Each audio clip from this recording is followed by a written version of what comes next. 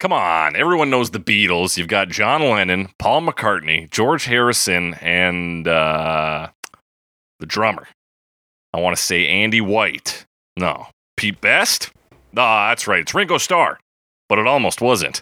Back in 1962, when the Beatles were recording their first single with legendary producer George Martin, there were a couple of unusual things happening in the studio. One was the fact that Martin was allowing the Beatles to record original numbers rather than simply doing the Tin Pan Alley approach at the time, where new musicians would just record already established songs. The other unusual factor was that the Beatles were using their own drummer rather than a studio drummer. This move turned out to be fatal for their relationship with drummer Pete Best, who turned out to be absolute trash at drumming. Martin was going to tell the Beatles to fire him, but Lennon, McCartney, and Harrison already made the decision to let him go without any input from Martin. The results of the Pete Best session would not surface until the release of the Beatles Anthology 1 in 1995. The second recording session for the soon-to-be legendary rock group's first single featured Ringo Starr, who had joined the band 2 weeks prior to the recording. It would seem logical for this to be the final recording, but there was some criticism of Starr's drumming, and Martin had already booked a studio drummer for a recording prior to this session. So the Beatles went ahead and recorded a third version with drummer Andy White. Quote, "The guy was previously booked anyway because of Pete Best. George didn't want to take any more chances, and I was caught in the middle. I was devastated that George Martin had his doubts about me. I came down ready to roll and heard, 'We've got a professional drummer,'" said Starr. This left the Beatles' official drummer to hang in the back and play tambourine, something music historians are grateful for, as it makes it easy to distinguish this recording from the one with Starr on the drums. Both the Ringo Starr and Andy White versions saw official releases. The Starr recording served as the first pressing for the single, which peaked at number 17 in the UK upon release. The White version served as the single version in the US, released 2 years later in 1964. White's version would also feature on the Beatles' debut studio album, Please Please Me. Regardless of who's on drums, the song is classic Beatles with the songwriting combo of Lennon, McCartney, and some staple Beatles harmonies. The song also features a less classic, but no less welcome element, a rippin' harmonica. That's right, we're talking Love Me Do by the Beatles on Cover Me. Love, love me do. You know I love you. I'll always be true. So please, love me do. That's right, it's Cover Me, the only podcast that compares famous songs to their many cover versions to find out which one will always be true. I'm your host, as always, The Snake, joined by my lovely co-host, Alex Mildenberger. Alex Mildenberger. I've probably used lovely before, but there's so few words in this song that, like... What else are you going to do? I'm very true. I don't know. Yeah, but I already used true in the other little bit I do, so I can't just keep trotting on the same thing. I mean, how many? There's like 3 words they rhyme in this song. Yeah. 4, sorry. 4. I could have just said you, I guess. I could be like, my co-host, you. Alex Mildenberger. Me. You. Crank that soldier boy. Alex. Yeah. How you doing today? Oh, so much better. Feeling so much better. I was feeling better last week, even better this week. Still a little low in frequency, I think, just because my voice to me still sounds a little sick. Right. I don't know how much other people pick on that. But I was sick and I'm better now. Hell yes, Alex. Much like the Post Malone track, you are better now. Better now. Alex, are the Beatles better now as a band? This is my question to you. They just released, well, just for us, like a week ago. Right. For you, the listener, about a month ago now. Released their final single. Thank God they got it together. Allegedly.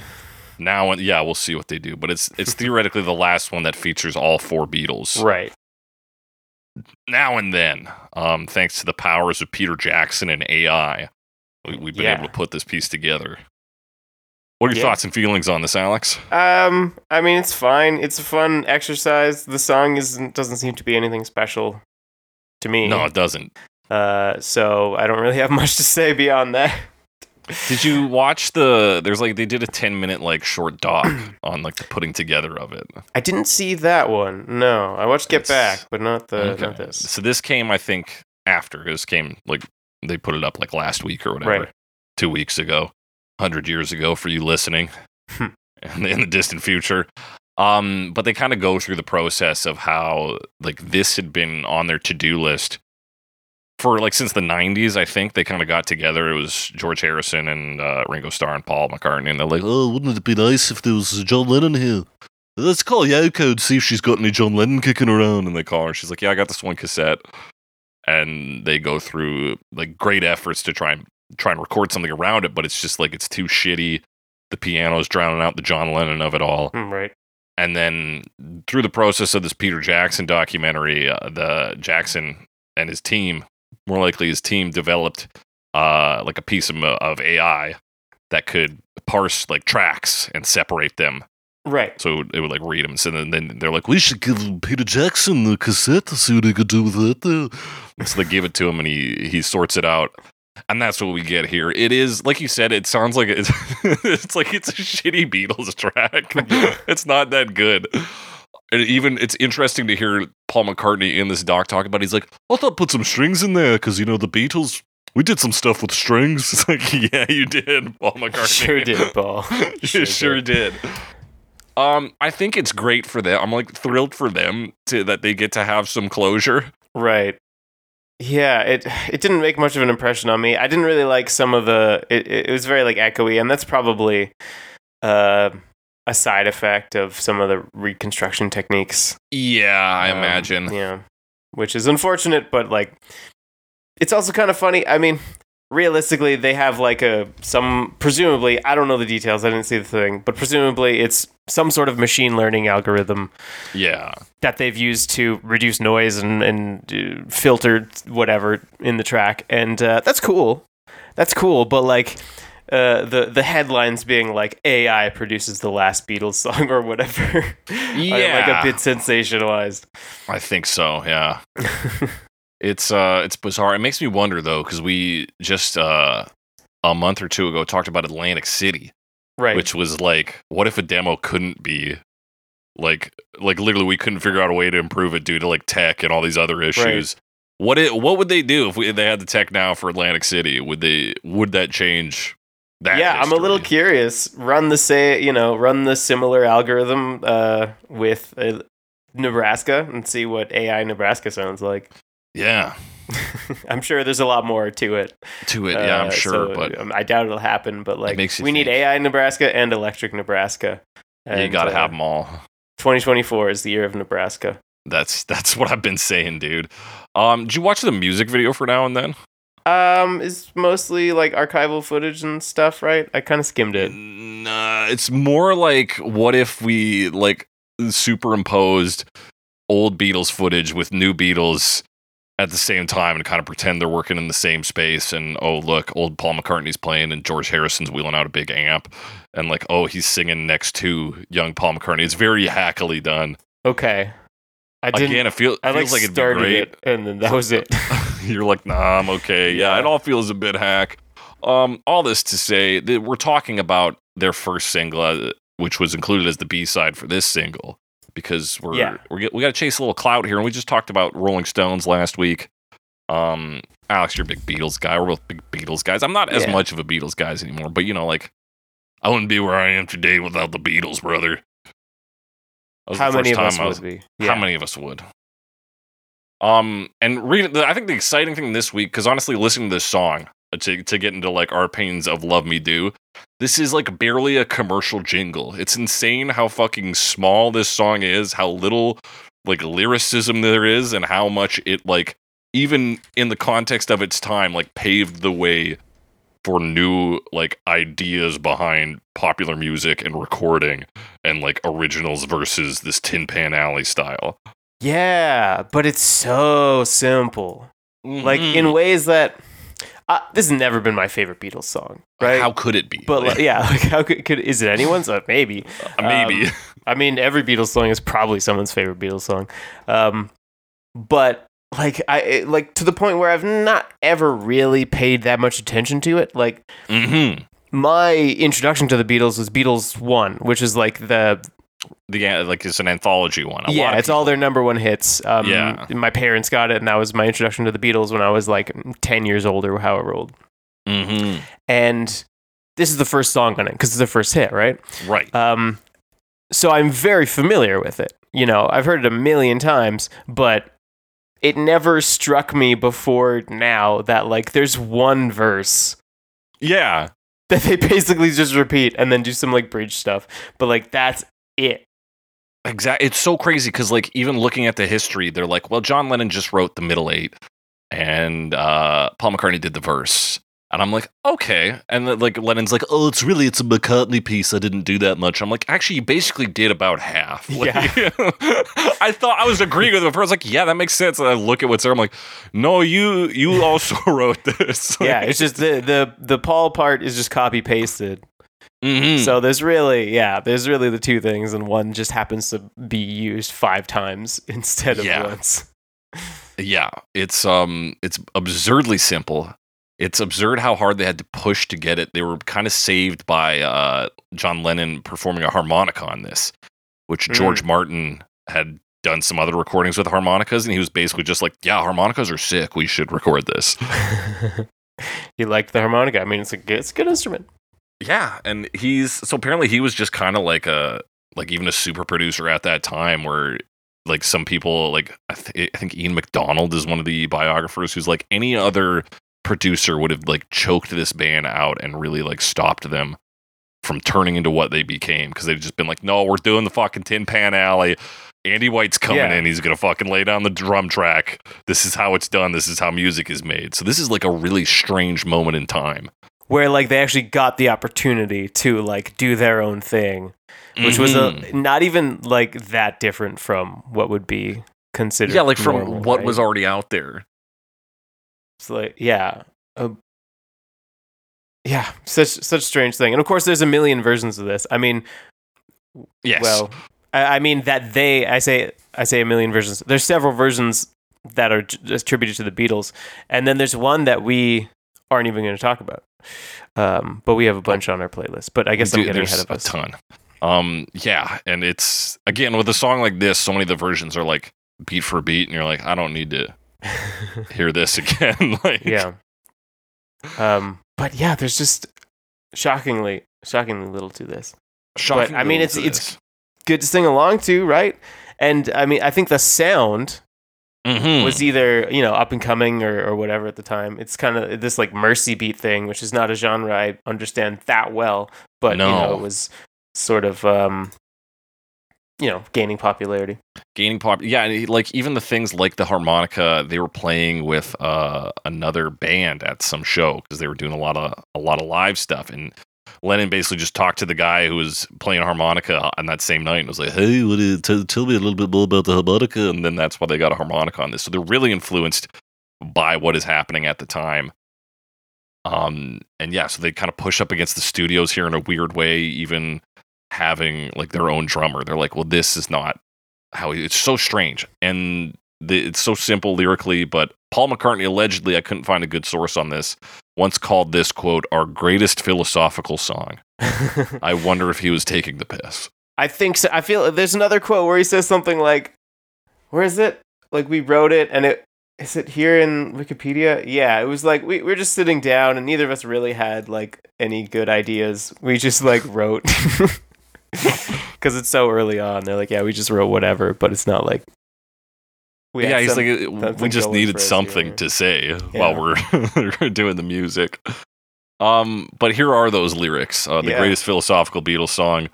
Love me do. You know I love you. I'll always be true, so please love me do. Whoa, love me do. Whoa, love me do. I mean, it also reminds me, just to, in terms of the being philosophical song, I don't think it is, but also, I know John Lennon talks about how much he liked the song Help, because it's very simple and straightforward, and like expressing something that he felt at the time. Oh yeah. To an extent, that's what this is, but also it's just so simple. Like, I mean, so let's talk about it now. Those are the words, basically. You just said that's them. Basically it. That's at least half, probably even more. But also, I mean, the Beatles are known for their silly love songs, right? Especially early on, and like that's it. Love Me. It's kind of a weird way of saying it too, right? Love me, like comma do, like do that. Yeah, which that comma is not present in the the sheet here, but it is like kind of implied, present in terms of like how it's sung. You're right. Yeah, love me, do, as in like do love me, do the acting of loving to me. It is a weird way of saying it, but I think it is a more memorable title than Love Me Too. Yeah. As in, I love you, you love me too. Mm-hmm. I love you, you love me. Yeah, they were close to writing the Barney theme song at this point. Another great way you can interpret it is that he just got a haircut. Love me too. Oh yeah, love me, dude. Love me too. I love me too. It's very nice. Yeah. Oh my gosh. Yeah. The Beatles song, most philosophical Beatles song about hair. Yeah. Well, like Elvis Presley said, "Here today, gone tomorrow, baby." Hey. But yeah, it's love me, I love you, and I intend to be a good lover and will remain true to you. Like, I wish I didn't look up examples. There are other Beatles songs that say basically this in more words. Like they learned to expand a bit, and that's probably good because you get your more verses and stuff. But like that's the lyrics, man. I don't know. Yeah. There's not a lot to it. Yeah, exactly. Like even thinking of one like "Baby, You Can Drive My Car" is like where it's like kind of a story. Idea. Yeah, And even that they have to finish off verses that "and baby, I love you." Yeah, and you're like, okay, beep, I got it. Beep beep, yeah. But it at least shows like a different way of expressing that than just being like, "I love you, please also love me." Yeah, I thought that. I mean, that one actually. Yeah, like there's actually like a narrative there where this is like, "I love you. You should also love me." Yeah, like the most basic case being made. Somehow like a more simple case than like even Breakfast at Tiffany's being like, "Hey, we both like that movie." This is even simpler. It's just like, "I love you. Please do the same." I mean, it's kind of funny that two songs like of their early hits, because this is off the album "Please Please Me." So yes, we got this one where they say "Love, love me," and then their other song, which is "Please Please Me." And I think, and I could be talking out of my ass here, but I believe "Please Please Me" is a Lennon fronted one. Where people consider this a Paul McCartney fronted one, so it might be a little. Right. And they're always kind of like responding to each other, right? And especially early on, they were, I think, working together more closely. Yeah, and they talk about how they would write in their school books and write another Lennon McCartney classic original on top of like each page or whatever. Right.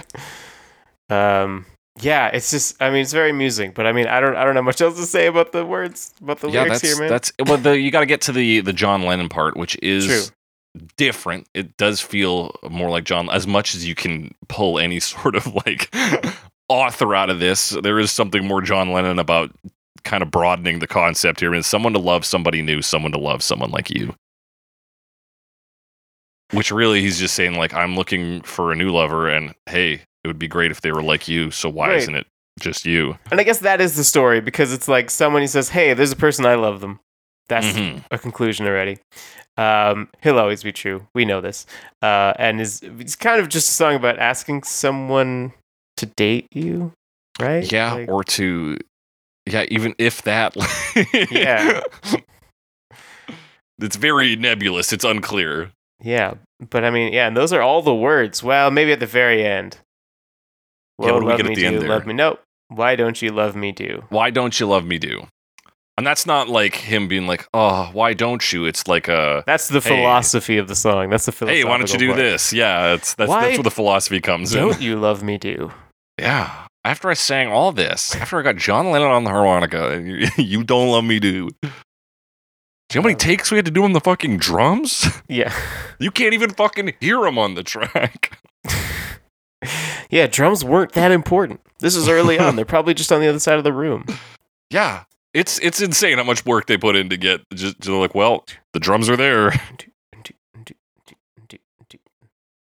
Which I guess brings us now to the instrumentation. Let's talk briefly about the three versions here broadly. Yeah, because we got our playlist here. So there's the original Pete Best version, and then I believe two versions of the Andy White. No, the 2023 mix, to my understanding, is the remix version of the Ringo Starr one. Yes. Okay. Because the key thing to listen for is the tambourine. And you get it right off the bat in that Please Please Me version. Yes, I see. And then you can also hear the Ringo Starr version, the not remixed version, on Past Masters. That's right. I don't know how strong the difference is between. Like, I don't know what the 2023 mix brings out that is absent in the past Masters version. Mostly the harmonica. Okay, We'll get to it. So the key thing with the Pete Best version to really draw out, at least what I noticed, is the tempo. We're a lot slower on this. Yeah, it feels slower, a little less energy. Also the harmonica, I don't think sound like they kind of add some flourishes in the later versions. Yeah. That I'm certainly used to. So it ends up feeling a bit flatter. Yeah, this definitely feels the rawest, like demoist of the three naturally. It feels a bit rougher generally, just because like you listen to them harmonizing and it's a little rougher. They don't meld quite as well, in my opinion. Even though these are all recorded around the same time, I just feel like the Pete Best version is lacking in like a lot of ways. Yeah, it's actually, I think the first one's recorded in June of that year, and then the next two are recorded in the first like 2 weeks of September. So they have a few months. So they have a few months to really shake things up. And apparently Paul McCartney was quite like nervous singing because George Martin noted, he was like, well, the harmonica needs to come in on the word do, on Love Me Do. Love me, dun, dun, dun, dun. He's like, so John can't be singing that line and playing the harmonica. So he's like, that final line needs to go to Paul McCartney. And Paul McCartney's like, oh, I'm scared. Right, I'm just to sing on his own. I'm just a little boy from Liverpool. He's scared to sing on his own. I'm just a boy from Liverpool. And so apparently he says you can hear his voice like shake when he's singing this song because he's like, I was nervous. Yeah, I mean, it's definitely like it's rougher. Mm-hmm. You know, it feels like I did notice. I don't know if I noticed that specifically, but like sometimes the ends of lines are a little less clean, and their harmonies don't sound as good. So, yeah, I think I can hear a little bit of it. There is just like maybe a lack of confidence, or it's just highlighted by the slower pace. He's like, "Love me do." There's like almost a hesitation, or just like a finding that. So yeah, just a little bit. Just a bit. It's a bit rough. It's not a very remarkable version. That said, it is more different from the other two Beatles versions we're talking about. Yeah. Because they're very similar to the Ringo Starr mix. And I would say, honestly, my big note, if we're just talking about drums, I think adding the tambourine gets a little more out of the piece just in general. It makes it a little more livelier. I think that's, and I like not even considering if the drumming is tight or loose or whatever. Yeah, which is criticism of the Ringo Starr version, that the drumming was amazing. But also, he had been in the band for like 2 weeks or something. 2 like weeks that at the time.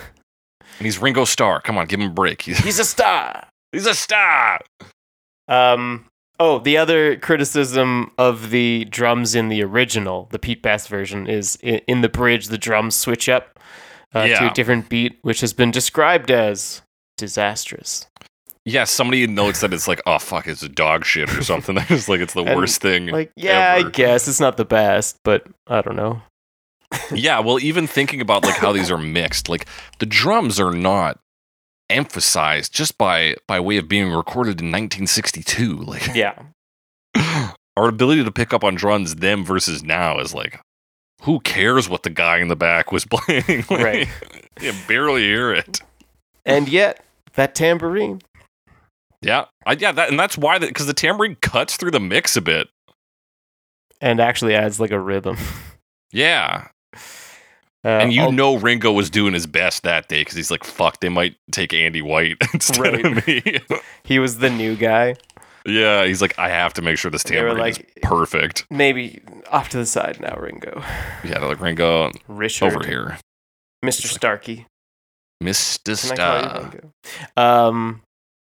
But that version with him on drums, also fine. I was comparing it to the original a little bit, like the remix version versus the original one. They've added, I think it sounds quite a bit different.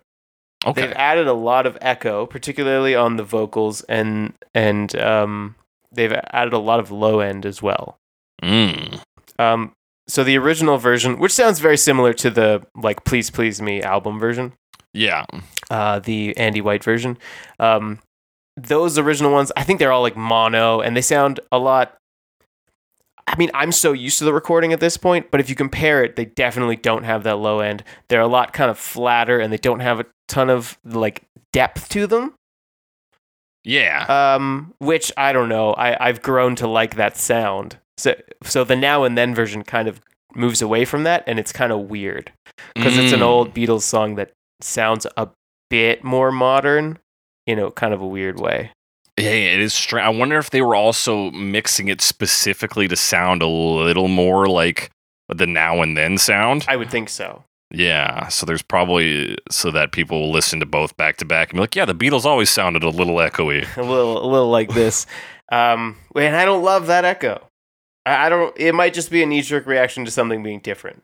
That so could I don't want to like label it as like terrible because of the echo out of the gate, Because I will say, like, of the 3 versions I put on this playlist for the Beatles, the Please Please Me one sounds the most pleasing to me. Yeah, I tend to agree, and that's the version I'm familiar with, of course. Yeah, that's definitely like the one for me. And of course, I'm not some drum aficionado, so I wasn't like, no, but it's not really Ringo. I don't fucking know. It's a bit loose. The drumming's a bit loose on this one, actually. Could have had. Supposedly, that was a common thing back then to just like have a different drummer for studio recordings. For studio recordings, which I don't know. I guess it's tough to drum in the studio. Well, because they wanted that tightness specifically, because it was like they're trying to be professional, and so as this like R&B like looser drum playing was coming in, they like didn't know what to do. So this is like we're literally coming up against that with the Beatles here in '62. Right. We're like, well, Ringo's pretty good with the drums, and like, get him out of here. You got Andy White. Do you have any idea who Andy White is? Yeah, he's in the lobby right now. Right now, and what the hell kind of name is Put Ringo? some suits on. Yeah, you fucking assholes. Stop eating chicken on stage. Oh, I forgot about that. Yeah, that's some classic Beatles stuff. So yeah, it is just like a weird like when music, I mean it still is a business, but when it was really like a button-up suit business.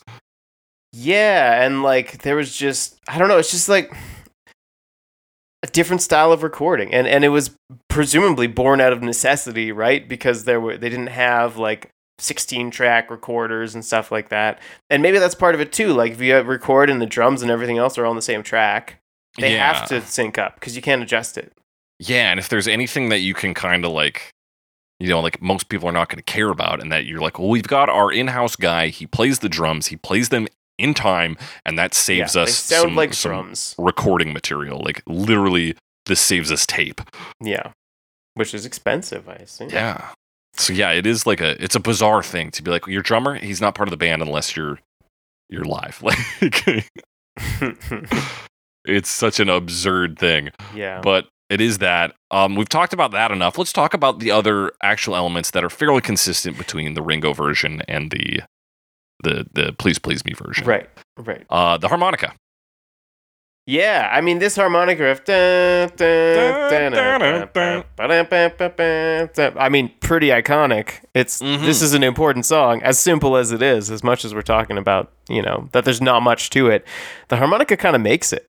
It is this is the seller of this song, both to George Martin and to us, the listener, because otherwise it's just like a kind of like okay backbeat and some fine vocals, but yeah, we start with that harmonica. It's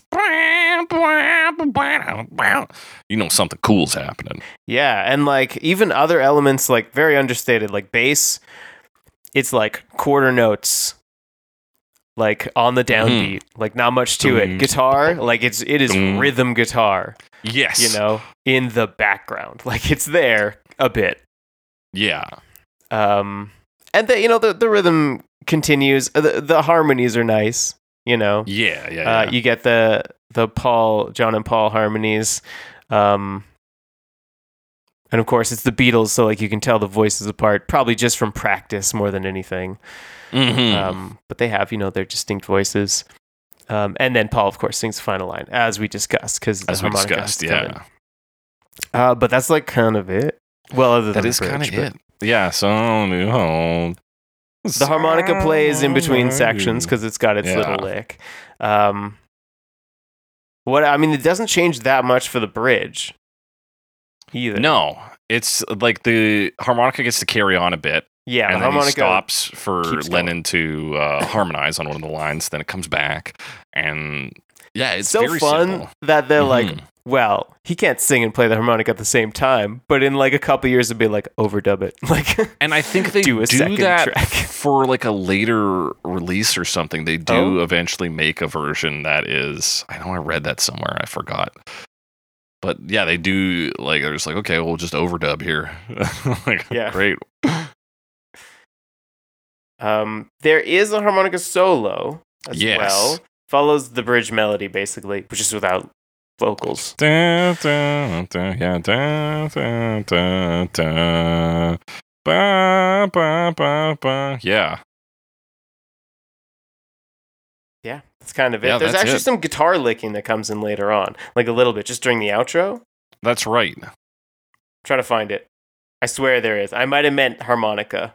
Yeah, because the harmonica scream at the end. There really isn't a lot not for guitar. George Harrison to do on this track. No, it's shocking. I mean, I guess he was. Yeah, he's like the lead guitarist, but like, this is not a guitar song, which is kind of funny, just because of how it's this progenitor for rock and roll, but it's like not really Yeah. that at all. It's like so tame. It's more like pop, I guess. It is, yeah. It's more pop, but they're finding like these subtle moves that pull them away from the mainline pop. This like 50s style pop to becomes rock and roll. Yeah, Mercy Beat, whatever, Mercy which I guess Beat. is rock and roll influenced. Hey, it's all fucking rock and roll. It's all rock and roll, like Billy baby. Joel said, It's all still rock and roll to me.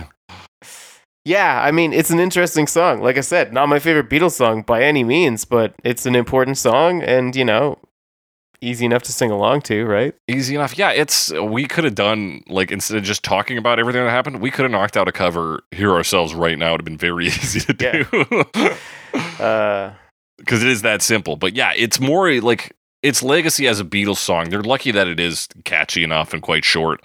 But it is more of like, this is the first step to what becomes this massive band. Yeah, even like Please Please Me has like more interesting stuff on it. Yeah, and that's their debut album. So Yeah. like the time frame between them doing this and doing more interesting stuff is pretty small.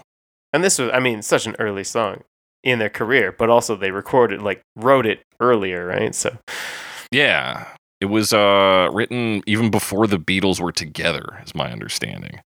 So before the Beatles were even a concept. right, it was just John and Paul. Yeah. So interesting historically.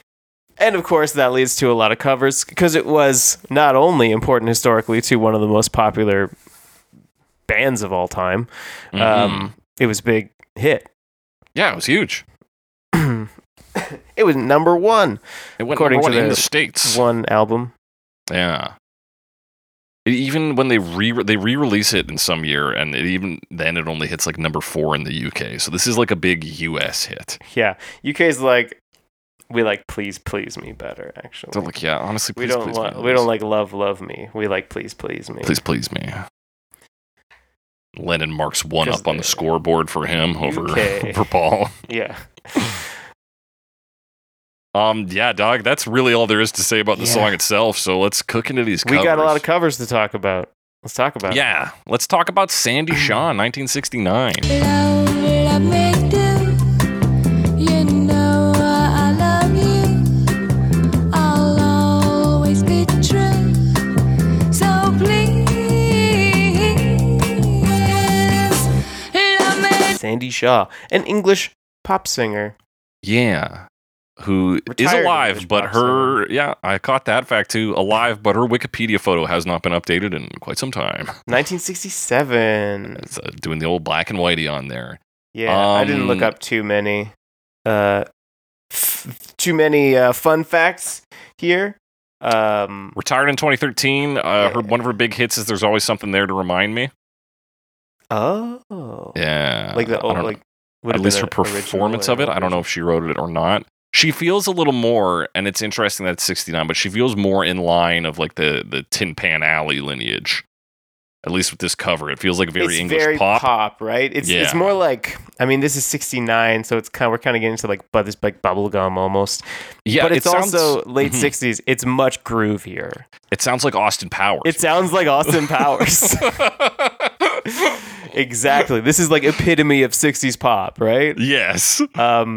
Where you get this like smooth flute being like do do do do do do do do, and like the drums just more like regular drums, continuous kind of more continuous and groovy just a rhythm guitar and like there's a little bit of like soft going under there organ. too. Boom, dum, dum, dum, dum, dum, boom, boom, boom, boom, boom. It's like, oh fuck yeah. Yeah, like you are like I can see the like I'm dancing, you can't see it. I got my arms outstretched. I got one arm up and the other arm down, and then it's like that kind of 60s dance. Absolutely. That you can loop in like a cartoon with like psychedelic background. I don't know. Yeah, man. this plays in like an episode of Scooby-Doo when they're trying to fill space. It's very Scooby-Doo. Yeah. Yeah.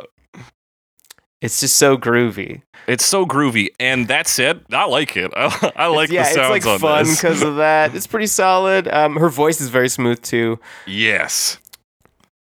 Let's she see. does like some vocal like ad lib and some my baby now you love me do. Yeah. It says something like we'll see the night through, just me and you. So she changed the lyrics a little bit. Yeah. See the night through. Is that how it goes? I'm trying to remember. Yeah. We'll see the night through, just me and you. Yeah. See the night through. And does she just do that on the final verse? I think so. I only noticed it later on. That's the only part I noticed it. Yeah.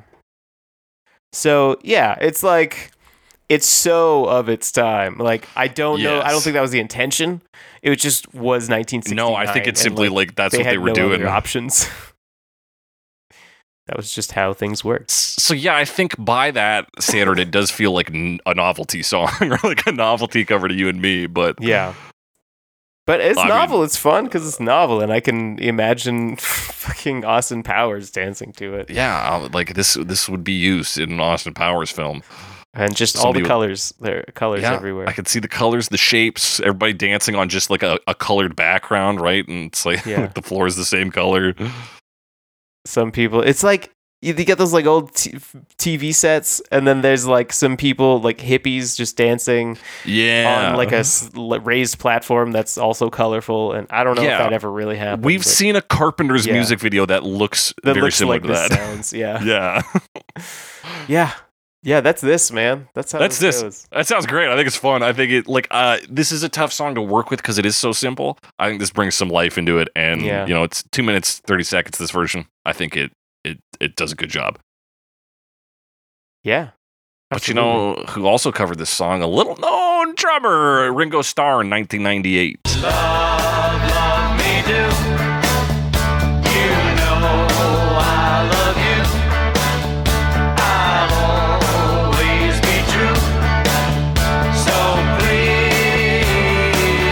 Yeah, this is from like a VH1 Storyteller sessions. So I mean, I think it was kind of similar to like MTV Unplugged conceptually, in that it's like live recordings. A group will do a bunch of do a live recording of a bunch of stuff, but in this they talk about the story behind the songs. Right. That part's not in this. There's no big long description of the story behind this song. No. From Ringo Starr. It'd just be like Ringo's back for blood. He's like, this is my version with drums. Yeah. Although, I don't know if he's drumming on this one. There's a video, I think. I didn't see it. Oh, fuck. I didn't see it. Because it was VH1, video. right? Yeah. I thought I pulled it up, but I never watched it. Okay. I can't find it. I feel like it should be illegal for Ringo Starr to not play the drums. I know, right? It's so weird singing with like a guitar or something, or even just like only a microphone. That's the worst. Yeah. Now, okay, all that said, no shade to Ringo. I like Ringo. Everybody likes Ringo. He's a nice guy. He's a cool guy and everything. He's not the best musician or singer or artist, but like, and a lot of his solo material is kind of rough. Because, I don't know. So I don't want to throw shade to him, but these are all just things that are true. These right? are all, yeah. Like, it's hard to hate on the guy, but he never really reached the same heights as the other Beatles, right? Yeah. The best thing he's done is live longer than most of them. Right, and like, I don't know, Octopus's Garden, if that's your thing. Hey, I don't mind an Octopus's Garden. Which I know has its detractors, but I happen to like. I happen to like, I think some of the Ringo written songs are like dumb, yeah, but Yeah, Ringo, like with the rest of the Beatles, it like works because he's just a part of the whole aesthetic. Exactly. He kind of keeps him a little loose, a little chill. Like, Yeah. he's like, yeah, his musicianship, maybe not the best, but I bet he's great for group morale. Like, Yeah. And like he's earned his place in the Beatles 100%. He belongs Yes. there. He belongs in the pantheon of great music artists of the 20th century. 100%. for sure. All that is to say, I think this version sucks hard. Yeah, I think all this, yeah, he got the note when the Beatles broke up. He's like, I can retire now. And he's done that. And yeah, this is it's a dog shit cover. There's like an idea here of goodness where it's like we bring blues rock in. And I'm like, oh, okay, yeah, like that's kind of cool. We got a sort of like sleazier harmonica. Yeah. A little more. I mean, you see the guys on this recording, right? It's like Joe Walsh is on the guitar. Like, Yeah. Yeah, Ringo Like, and his all-star it's band his is all-star band, presumably who right? this He is. always Yeah. has his like friends that he brings in, and there's a reason he has so many friends. You know? Yeah. But unfortunately, who else is on this? I didn't recognize the other names actually. I don't know, but yeah, you Joe get like a Walsh is very- there. That's the Joe important. Walsh thing. is there, probably doing that classic blues guitar, that kind of guitar. Yeah, but they definitely go more blues, like you said on this Yeah. one. But it also like kind of slows it down, so it's a little more in the ballpark of like the Pete Best version. Right, yeah. Yeah. Which I think, yeah, Feels a to little what you're saying, lethargic. like it makes this next part, yeah, the vocals, which are choral, like it's more than two people. It's like everybody in this all-star band. Yeah. And since it's going so slow, and since you're removing that room for expression by focusing on having more voices there, it is the slowest, saddest, dumbest love me do. Ew, no. Honestly, I heard this and I was like, oh, this is just some like bullshit, shitty, washed up, like oldies cover band. And I looked and it was like Ringo Starr. I was like, It's a Ringo Starr baby. Is Ringo Starr the like Adam Sandler of the music world? Where it's like he's a great hang. Like everyone likes him. Yeah, most of his good material is not the new stuff. Right. Maybe, yeah. I mean, he has that feeling. Like everyone loves working with him, but nothing that comes out of that is really worthwhile. Yeah, although I will say I've seen some like later Adam Sandler stand up. He's still pretty fucking funny. So I don't Oh, want there you to go. shit on him entirely, but he does treat his film projects as vacations. Right. And I feel like maybe Ringo Starr does the same. He's like, it'd be great to see Joe Walsh. Him and I can play Love Me Do. Yeah. All right. Yeah, that might be cool. I don't know. I feel like that would be cool to see happen, but I'm not really enjoying this actual song.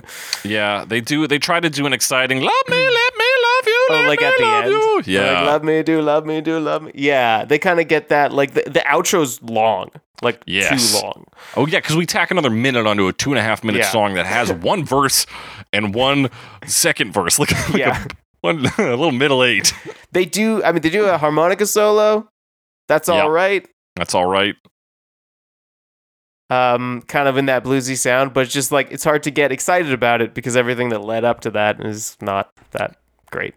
Yeah, I think there's other covers we're talking about today that have, I think, better, even like bluesy version sounding Yeah. stuff, like better harmonica, better 100%. instrumentals. There's better stuff here today. Something that, I mean, a lot of them are better than Ringo Starr's performance. We got the Punkles in 2002.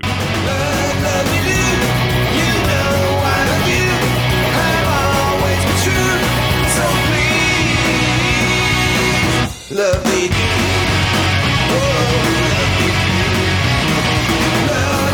We do. Yeah, I misspelled the name, so I couldn't find them. I they're- did too. I thought it was the Punkies, and somehow it That's what still I came put, up yeah. on title. And then when I looked at it, I was like, oh, they're like a Beatles cover Yeah, band. they're Okay, punk yeah. Beatles cover band. They're from Hamburg specifically, Hamburg, Mhm. Germany, which is interesting because that's kind of where the Beatles did a lot of their early like journeyman Yeah, playing. playing. That's where they did a lot of their start. Damn it, I was going to make a joke because Paul McCartney did write this in Hamburg, and I was going to do it like, so you're telling me a hamburger wrote this kind of bit? Telling me a hamburger wrote this song? Missed my shot. You telling me a hamburger played this guitar solo? I don't think it was a guitar solo. Telling me a hamburger played this bass? What the hell? They're an interesting group. They all have like their like punk name, like all their names like a punk name and then a Beatles name. So like the lineup's changed a couple times. Actually, they've been through a couple Harrisons. They can't seem to hold on to a Harrison. They've been around since the late 90s. So they have Joey Lennon, which is like Joey Ramone, John Lennon. Yeah. Dee Dee Harrison, which is what's the guy? Dee Dee whatever. Also Ramone? Yeah, I think it's Dee Dee Ramone. So is it all Ramones? Sid? I thought Sid Vicious was and then I don't know who Marky. I don't know who Marky. I looked up a Marky. Marky Starkey might just be.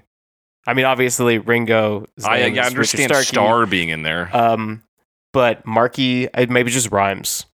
Yeah, I don't know. Marky Key. I don't know. I don't even know Captain O'Harrison, who's one of the Harrison replacements. Oh yeah, don't know about the Captain. Stiff Harrison, Rat Harrison. I don't know all these references. No, but that's their current Harrison is Rat Harrison. Oh, well, it's 2006. They're not Rat Harrison together anymore. Yeah, they've not appeared in public since 2006. Yeah, they have appeared in private. So that's fun. This is what you expect. We go fast. 2, 3, 4. Yeah. We like that. It's good. Yeah. Yeah, it's fun. I just saw another thing that they toured with Beatallica. So imagine seeing the Punkles with Beatallica. That's very Beatles centric. You really got to lay down what you're gonna play each. Yeah, I wonder if you could like alternate kind of. I don't know if that's like what the logistics of that are in terms of like equipment, but I feel like because you wouldn't want to be like, all right, two we'll halves do of a like stage, the early career and you do the later career. I feel like you could do a couple songs set at a time and like kind of go through the history because it feels like it's this is a Beatles night, right? Yeah, so you kind of want to do something themed, something more than just like let's do a smattering of Beatles songs. But I don't know, it's not that big a deal. Yeah, not our concern. Our concern here is no harmonica on this. Yeah, it's all guitar, baby. It's all guitar. It's fast. It's furious. We're a minute 40 seconds. Yeah, it is fast. Very amusing. It's short. It's fast guitar and drums, really. But I mean, it's cool. It's cool. Yeah, you got they're doing harmonies still. Enough. It's good punk vocals. Oh, are they doing harmonies too? Yeah, I think so. Yeah. It's definitely like two voices on that. Love me do. Love me do. You know what he sounds like? What? I was wrong. I was wrong. Who does that? Is that the... I don't remember now. Oh my gosh. Somebody, dog. Doesn't matter. Here's what matters. There's a little bass slide after the guitar solo. I liked that. Yeah. I also have a note about that. Social Distortion is the band. They sound a bit like Social Distortion. Okay, yeah, I believe that. And yeah, they're cool. Nice little like bass like twang thing. Yeah. Cool sound. But yeah, it's like it's in and out so fast. Like there's not much they can do even. Yeah, except Love Me Do. Yeah, so it's fun.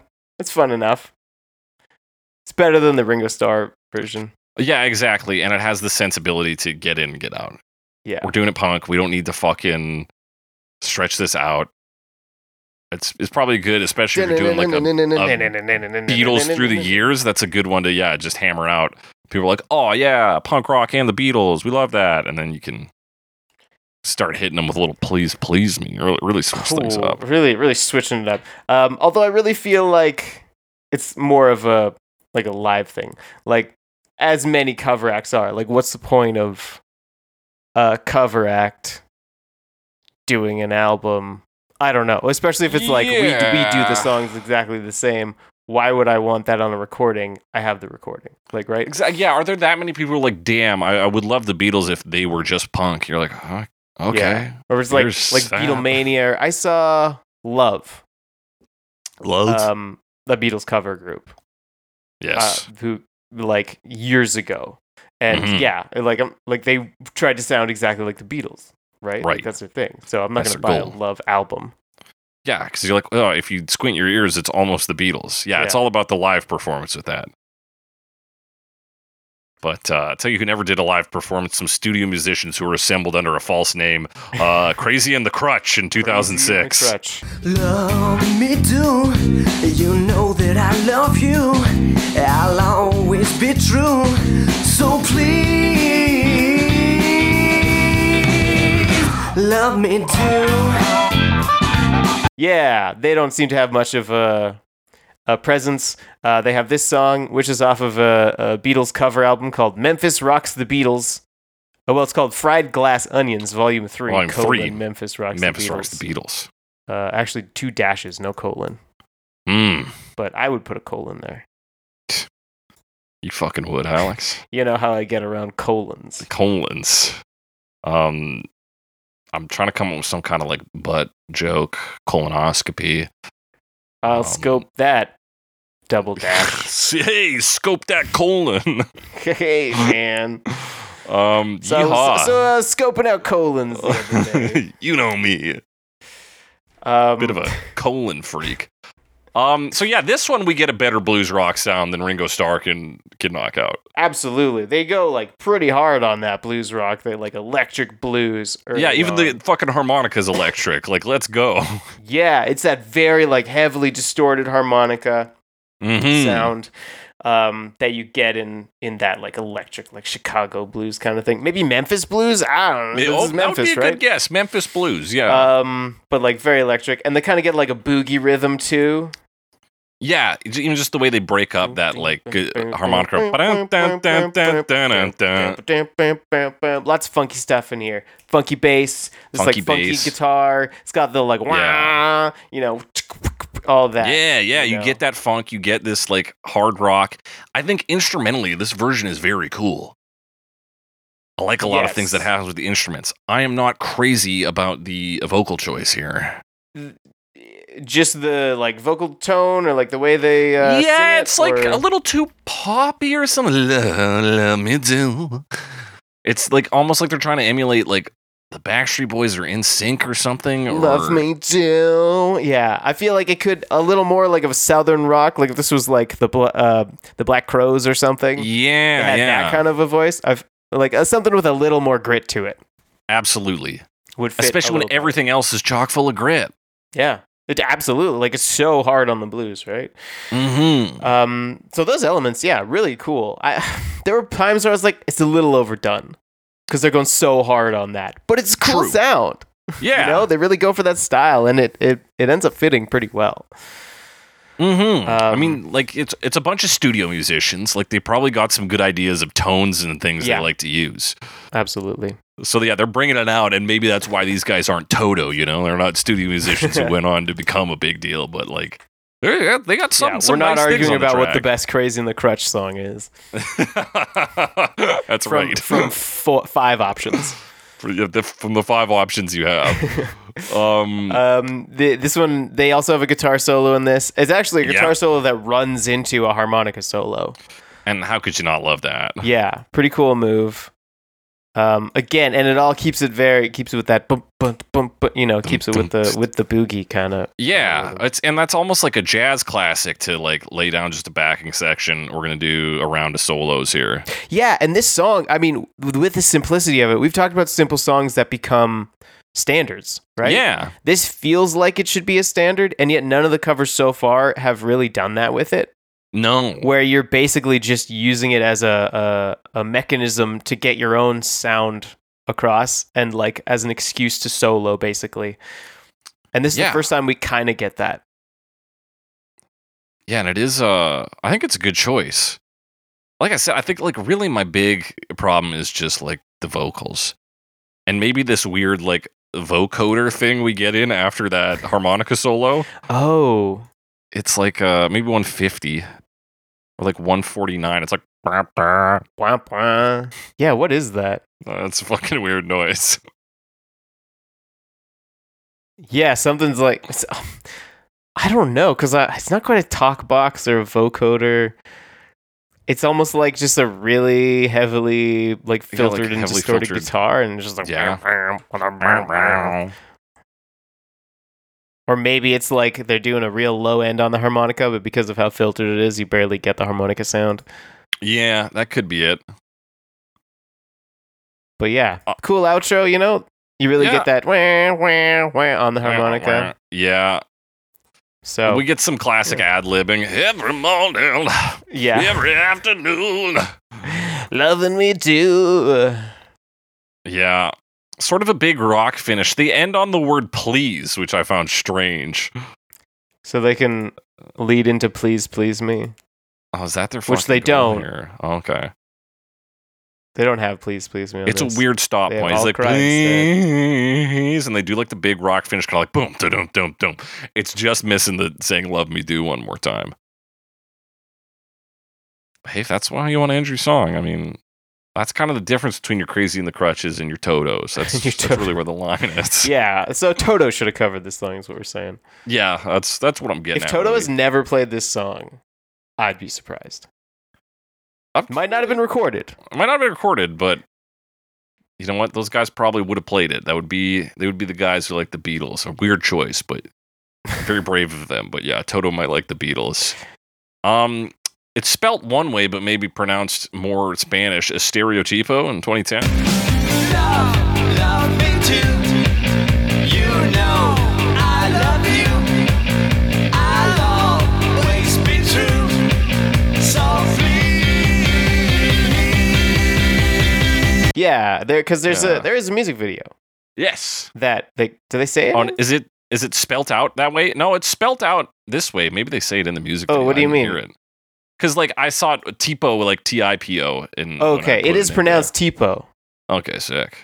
Because they're Spanish. I think. Estereotipo. They're Spanish electronic group. Yeah. Kind of. They seem to be a trio. Their website doesn't exist anymore. Their Facebook hasn't been updated in 5 years.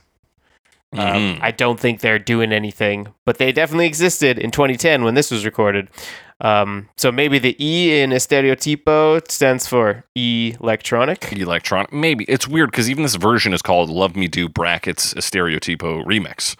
Remix. Oh. But it's remixed by Estereotipo. Oh.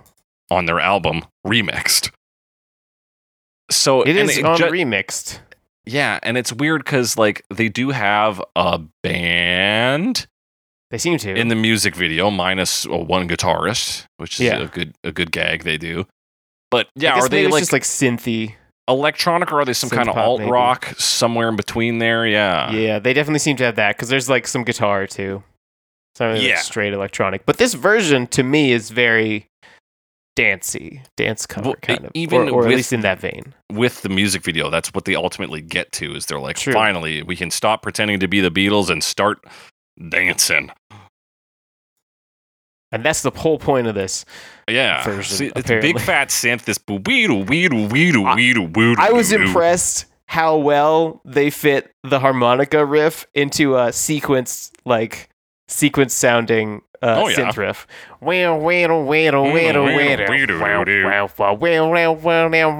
Like, cool. I mean, yeah, it's cool. This version sounds fun. I like it. Yeah. And I mean, it's already repetitive, but you kind of work that repetitiveness into what is basically a repetitive genre, you know, where especially if it's like, you know, dance, electronic, which isn't completely, but like there's some of it there. And you're kind of playing a lot of the same stuff again for dancing reasons. Yeah. So it works. Yeah, because like you get the drums behind that, and they're basically Boots and Cats with a couple of flourishes. Yeah, and like some other bits where they'll break down a bit. They'll do the bridge and like, you know, you get your kick. So on your verse there.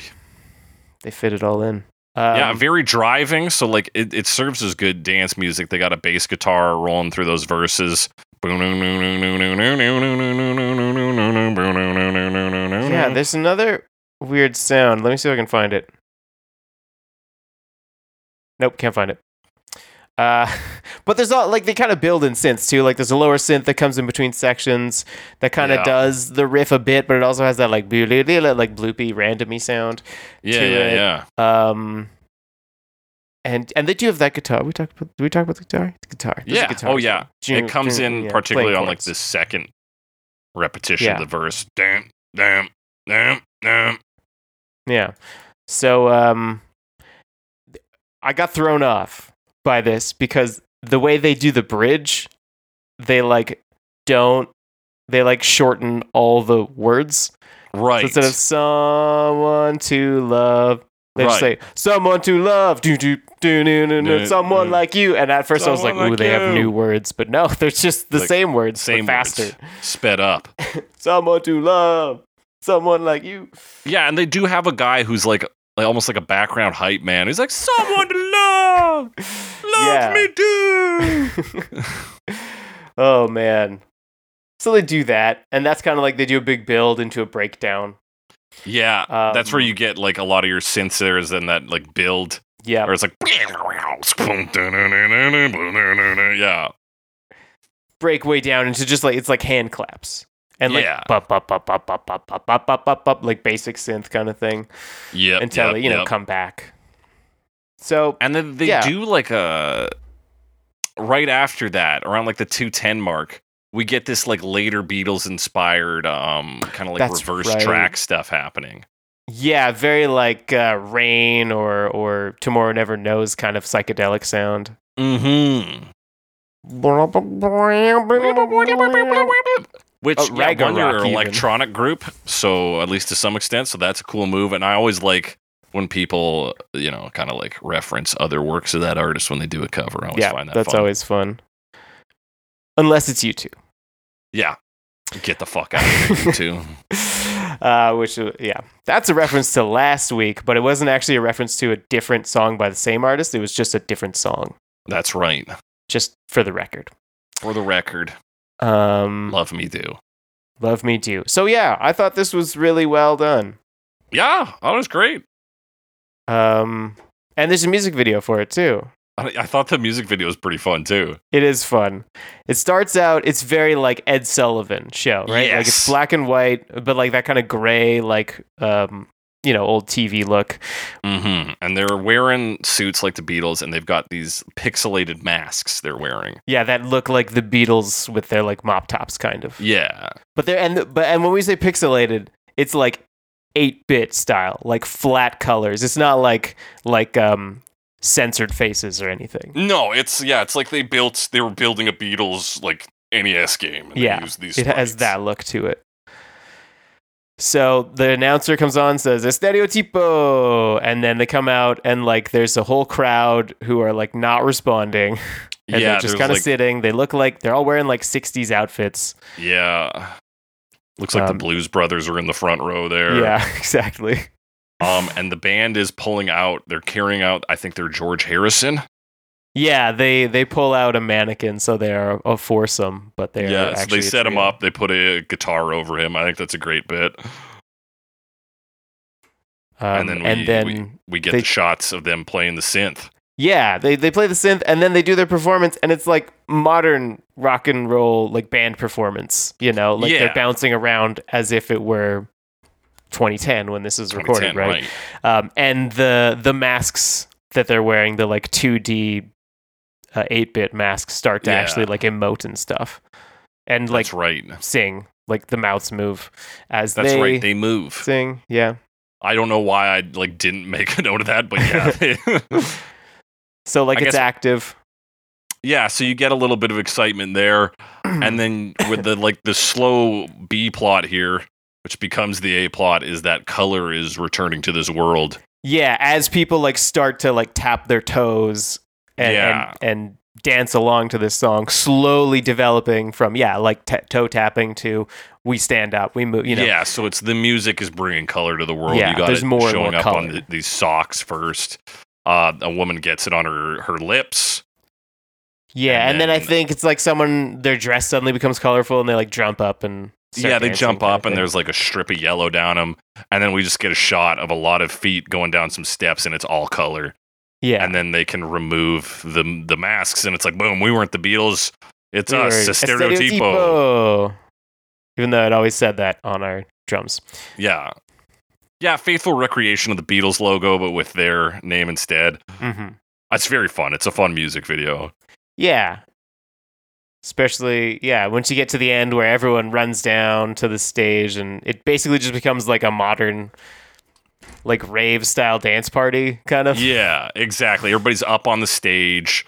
The lights are flashing. It's lights dark. are flashing. Yeah. But everyone kind of has like inspired outfits. I don't know how retro-inspired outfits, yeah. legit it is, but enough.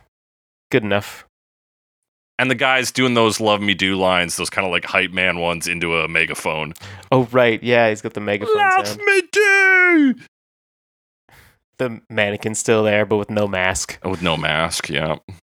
And everybody claps at the end. Yeah, so that's a fun one. That's a fun version. Cool Good, music fun video. stuff. Nice little story. Yeah, way to go, guys. But you know who likes to have fun? Children. Children. And that's why we're going to talk about Casper Baby Pants in 2013. Love me do. You know I love you. I'll always be true. So please, love me do. Casper. I just want to say the A so distinctively in Caspar Baby Pants. I don't know why. Gaspar. I guess. I assume it's pronounced the same as Casper, the friendly It probably ghost. is. It doesn't matter. His real Vowels, name's Chris but- Ballou, and he's the Yeah. vocalist and bassist of the Presidents of the United States of America. Oh, yeah. That's weird, right? That is weird. So we've talked about like children's music on here before, and it's usually very cut and paste, like just swapping out sound files. This is like he actually recorded this with some people and made Right. some choices. Yeah. Largely, there's 4 things in this one. Yes. There's a piano, there's a guitar, maybe ukulele, possibly ukulele. both. Yeah. Harmonized vocals, and then you get your rhythm from your drums and bass. And I have 100%. decided that it's 4 things, even though I listed like 6 things. Alex is long COVID. Everyone cut him some slack. Brain fog. It's brain fog. It's the brain fog. Yeah, it's simplest. I like the tone on that piano for one, which takes the place of the harmonica. This is nice. Yeah, it gives it. I mean, it is. He's a children's artist. It really has that sound to it, and it's kind of like bouncy, Yeah. and lighthearted. Yes, and it leans into that. Like Beatles have a little lightheartedness. I always remember when I was like just starting to listen to the Beatles, people were like, "Oh yeah, you know, like I don't listen to Octopus's Garden though, 'cause it's a children's song." I'm like. At the time, I was like, okay, so the Beatles wrote some songs for kids. And then you grow up, and it's like, no, the Beatles smoked a lot of weed. Yeah, there was LSD, There was LSD there was involved, marijuana. and you have Ringo Starr there. It's like, the Beatles didn't really... It's a perfect storm. You can't write make an songs, Octopus's yeah. Garden any other way. any other way. So it's like, the Beatles didn't write songs for kids. Just like, so much stuff they wrote is enjoyable by a broad audience. Yeah. And so I think to kind of capitalize on that idea and then do it with a genuine approach, being like, well, we'll check in some more kid-friendly instruments and we'll just kind of hit that family-friendly angle. I like this. That's a neat little take to do. Yeah, and like kind of having that, like they have a bit of the like stereotypical, like it's for kids sound, which I to me is just like plinky, you know. Yes. It's like your That's xylophones why those like and ukuleles your are there. Ukulele, yeah. So like it has that, but it also, I don't know. I mean, there's a few things like you get your vocal harmonies. You kind of get there's like a solo where they play together, and it's very like it's like a picking on sound, you know. Yeah. Like a picking solo. Yeah, even that like piano has like a kind of country like saloon vibe to it. Just tone-wise. Yeah, a little bit of that. It's like cowboys. Yeah, it's very crisp noises. It's not too overwhelming, which I imagine from like a having baby because it's called Baby Beatles. This is for babies. You don't want to overwhelm their shitty little ears. Yeah, terrible ears on babies. I've always said that. Oh, you see, you got to get new ears on this thing. Always said that. These are the ears you picked. Bring them back to the store. Get them Yeah. replaced. Get those fixed. Ugh. I would never get a baby with these ears. No, never. But yeah, it's like this is fine and fun. I'm not a baby, so I'm not going to pick this as my favorite Beatles cover. But Yeah, but like it's straightforward and probably it's probably good for kids. You know, I mean, I don't know why the kids couldn't listen to the original. But if you just want like, I guess if you just wanted something that was simpler and maybe more relaxing for babies, yeah. I don't know, man. I don't know babies. I don't know a ton. I took a children's lit class when I was in university, and that was very interesting. So I would be interested in some of the like the ideas behind what. I've never considered children to be very lit, quite frankly. No, you wouldn't think so, but this class had some other things to say. It's just pictures of kids with backward hats. I'm like, yeah, fuck, yeah, okay.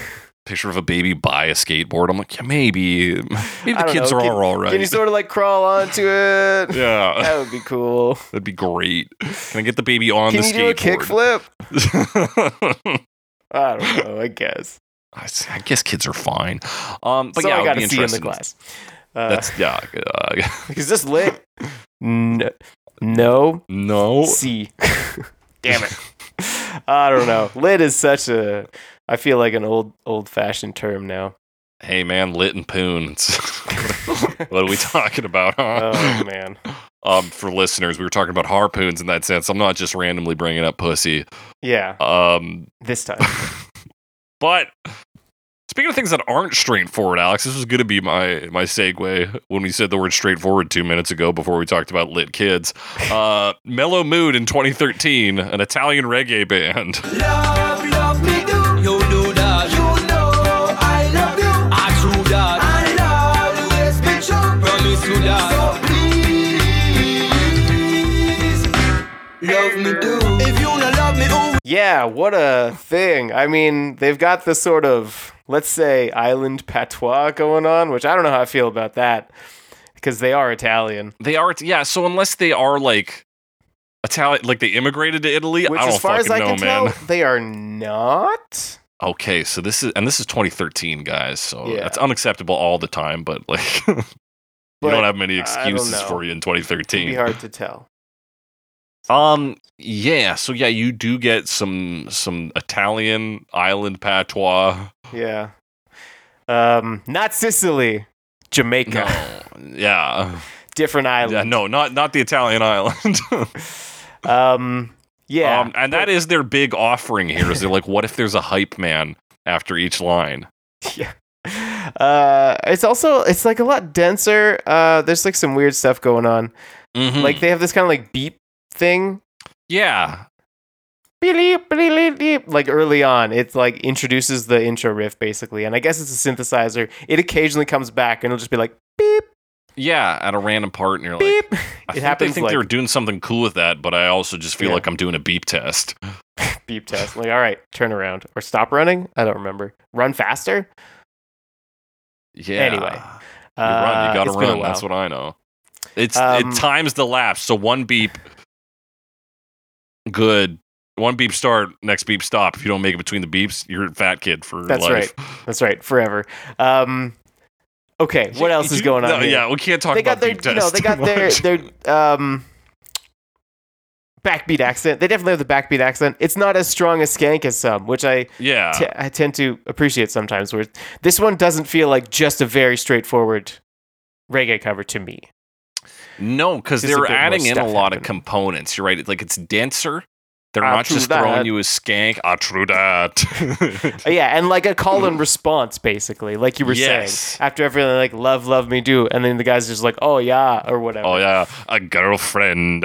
Yeah, and like that kind of stuff. Stuff. They've moved the harmonica part to a melodica. Is it smart of me to imitate him when we just talked about how... I don't know, man.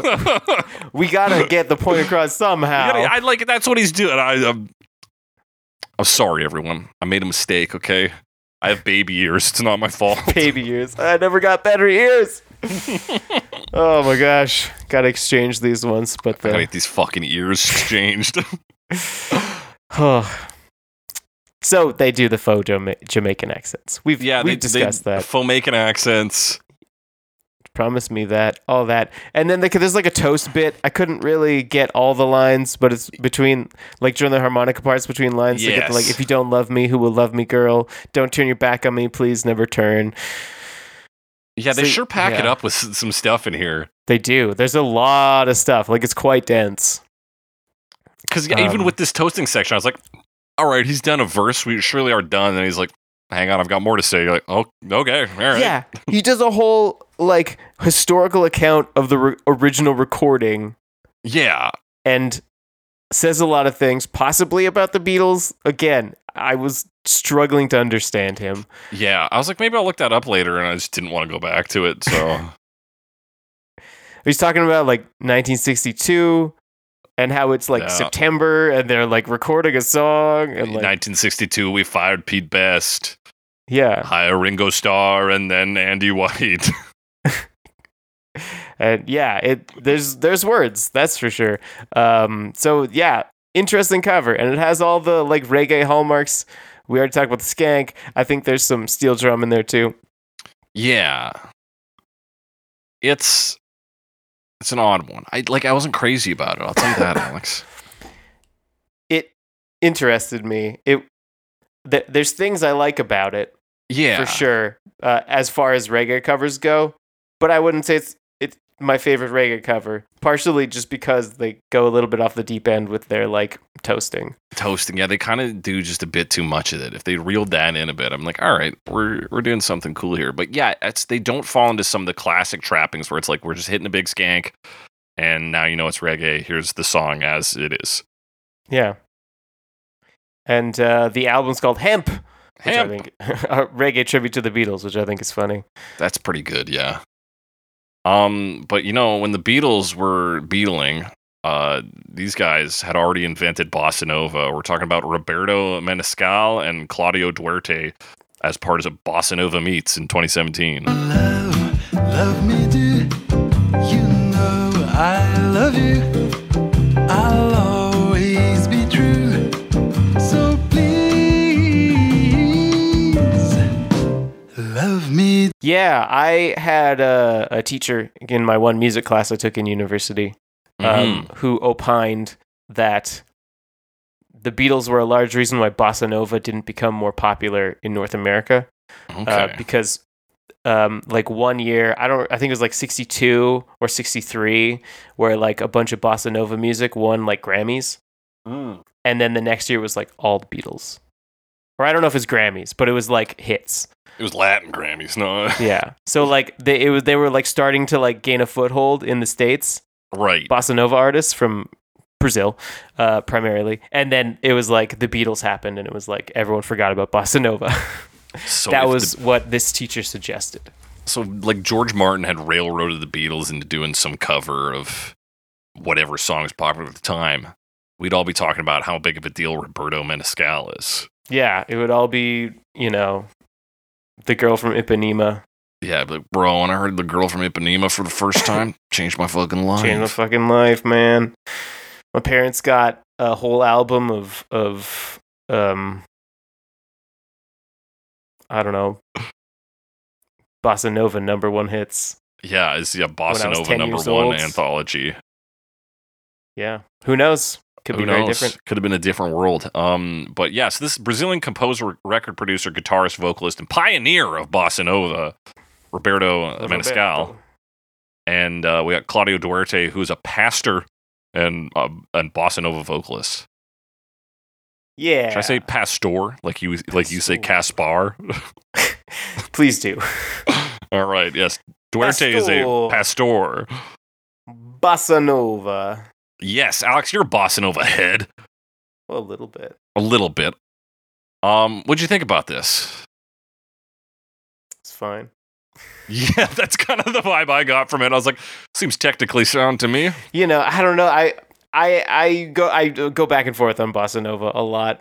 Sometimes I'm like, ooh, yeah, smooth, yeah, all right. And sometimes I'm like, yeah, smooth, yeah, all right, yeah.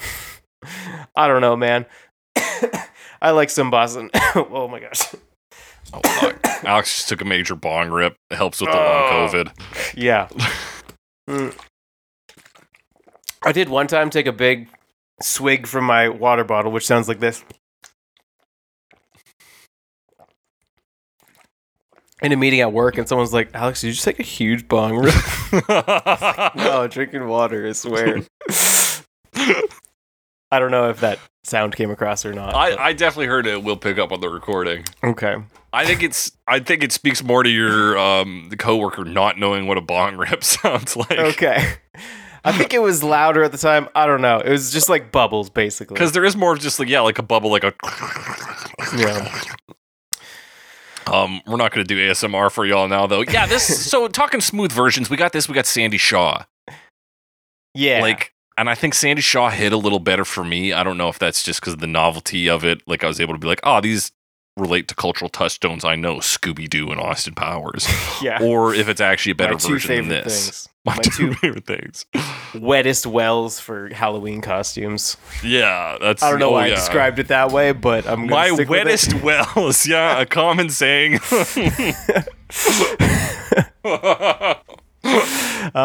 Yeah, that's what we got. Very wet well. Very wet well. That's how it is. Because there a lot of water in there? Well, it's my wettest well. Very wet. Wet as hell in there. So I guess there must be a lot of water in there. This one is saxophone. There's a lot of saxophone. A lot of That's part of what makes it saxophone. smooth, so you get your harmonica part on the saxophone. sax. And it gets a little more into it later, which I thought was kind of cool. It's like almost edge, even though it's still pretty smooth. Everything's smooth. Vocals, all smooth. I did like the density of the instrumentation here. You know, you get the bossa beat. It's kind of piano and a guitar doing your like smooth jazzy chord thing. There's another guitar that sometimes plays a little lick or more chords or whatever. Yeah. Generally pretty low impact, which is normal for bossa nova, right? Like that's right. Yeah, it's not meant to like punch us. It's be like, Until- whoa. until the sax gets like a little saucy later on. Like that's Oh yeah. Well, he's allowed to get a little saucy at that point. yeah.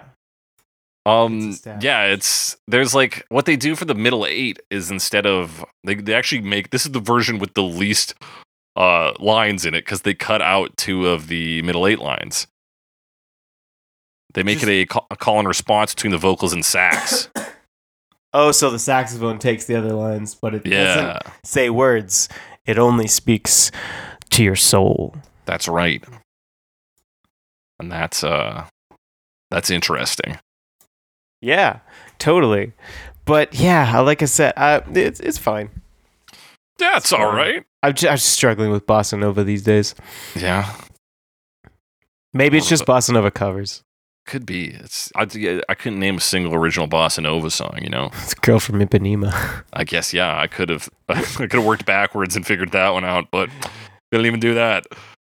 But that's because we're moving forward, Alex, to our final verdicts. We got 3 categories today: the worst version, the best version, and the version you would use for a commercial jingle. Because this song is just that short, Alex. It's a short, tiny jingle. Why not treat it like one? It'll fit anywhere. It fits anywhere, Alex. What's the worst version of this? It's the Ringo Starr version.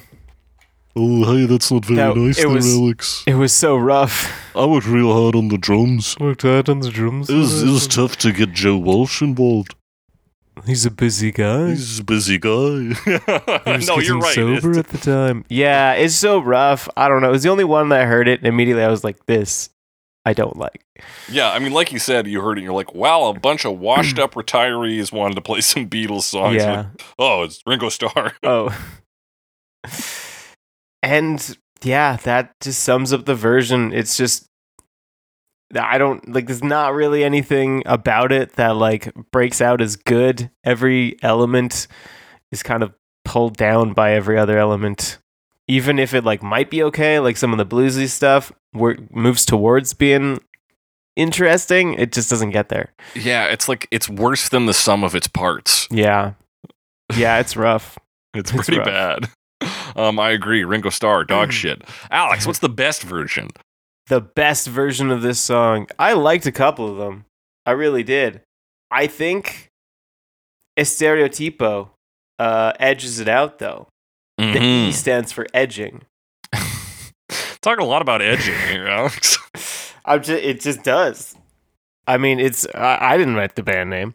Hey. I think, for me, that's the one. Like, I liked the music video was part of it too. I liked what they did with it electronically. I liked that the repetitiveness fits with sort of the genre they moved it into, and they just turned it into this like dance thing, and it makes sense logically, and it works physically. There were other good versions, but that was the one that did it the most for me. Yeah, I think that one as a whole product is the strongest. I do like the instrumentation on Crazy in the Crutch, but I do not like the vocal performance at all, whereas the one in Stereotypo is like, it works. It's solid. I was never at any point like, these fucking guys.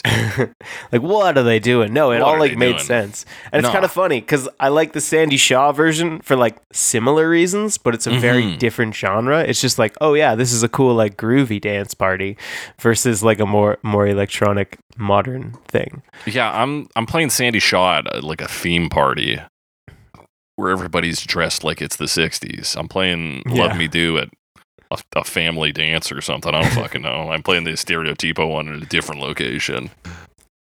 Yeah, I agree. I think that is the best version. Alex, you're making a commercial for what? I don't care. Use your imagination. Which version of this are you using?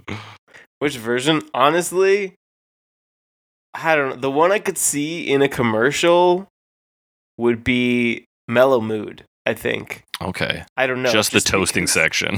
Just the toasting section, yeah, so no one knows what the fuck's going on. No, I just feel like, I don't know, ads would not shy away from using a song that's a bunch of Italian dudes pretending to be Jamaican. Okay. And I don't know. And it would be for like, I don't know, I'm trying to remember the general term for like the websites that resell plane tickets, you know, like vacation travel packages agent? and stuff. Like- yeah, like an travel Expedia, agency. like- those type of websites. It would be like something like that. And they'd Oh, be like, yeah, because it would be like, get hey, your love back for yeah, vacationing in tropical regions or whatever. yeah, it would be like, forget about the Beatles. What about Mellow Mood? And you'd be like, damn, you're right. I should go to Jamaica. Yeah, exactly. And yeah, they'd be trying to sell you island getaways or whatever. Yeah, solid pick, Alex. Solid. I think I'm gonna go with like the Sandy Shaw version because it's got a bit of that smoothness, that coolness. I think you could sell either some nostalgia bullshit with it, or like more like a perfume. Probably is what I'm thinking. Yeah, I feel like I can see it in like a TELUS, like an old TELUS ad. Oh, I don't know if they still do ads like that. Oh, the ones with just like the animals. Yeah, They I don't think they they still do that. will never. Stop I haven't doing seen that, a I'm pretty TELUS sure. commercial I haven't in seen a TELUS ad in a long minute. time. I bet they're still doing the animals though. My dad was asking me, he was like, have you seen the commercial for this thing? And I was like, I don't know what that is, and also no. And also no, no father.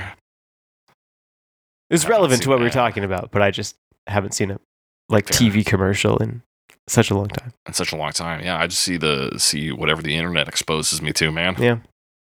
It's a strange thing. But yeah, Sandy Shaw, that's my opinion. That's our final verdicts. If you got a Wait, different that's your opinion- what? My final verdict. Oh, what did you Sandy say Shaw. before that? That's my That's my pick okay. for wild Got card, it. you know? Yep, You got that? I got it. What did you think? What I did you heard think that was time. going to be I after thought you said mine? peen. Okay, I don't know why. That's my Alex. You know, It didn't make sense. I was digging into my wettest well to find my my metaphor for pick, and I chose peen. Well, we'll be going back to that well. It's pretty wet. Yeah, my wettest peen, Alex. Anyway, if you got final opinions, different opinions, verdicts, there's some words.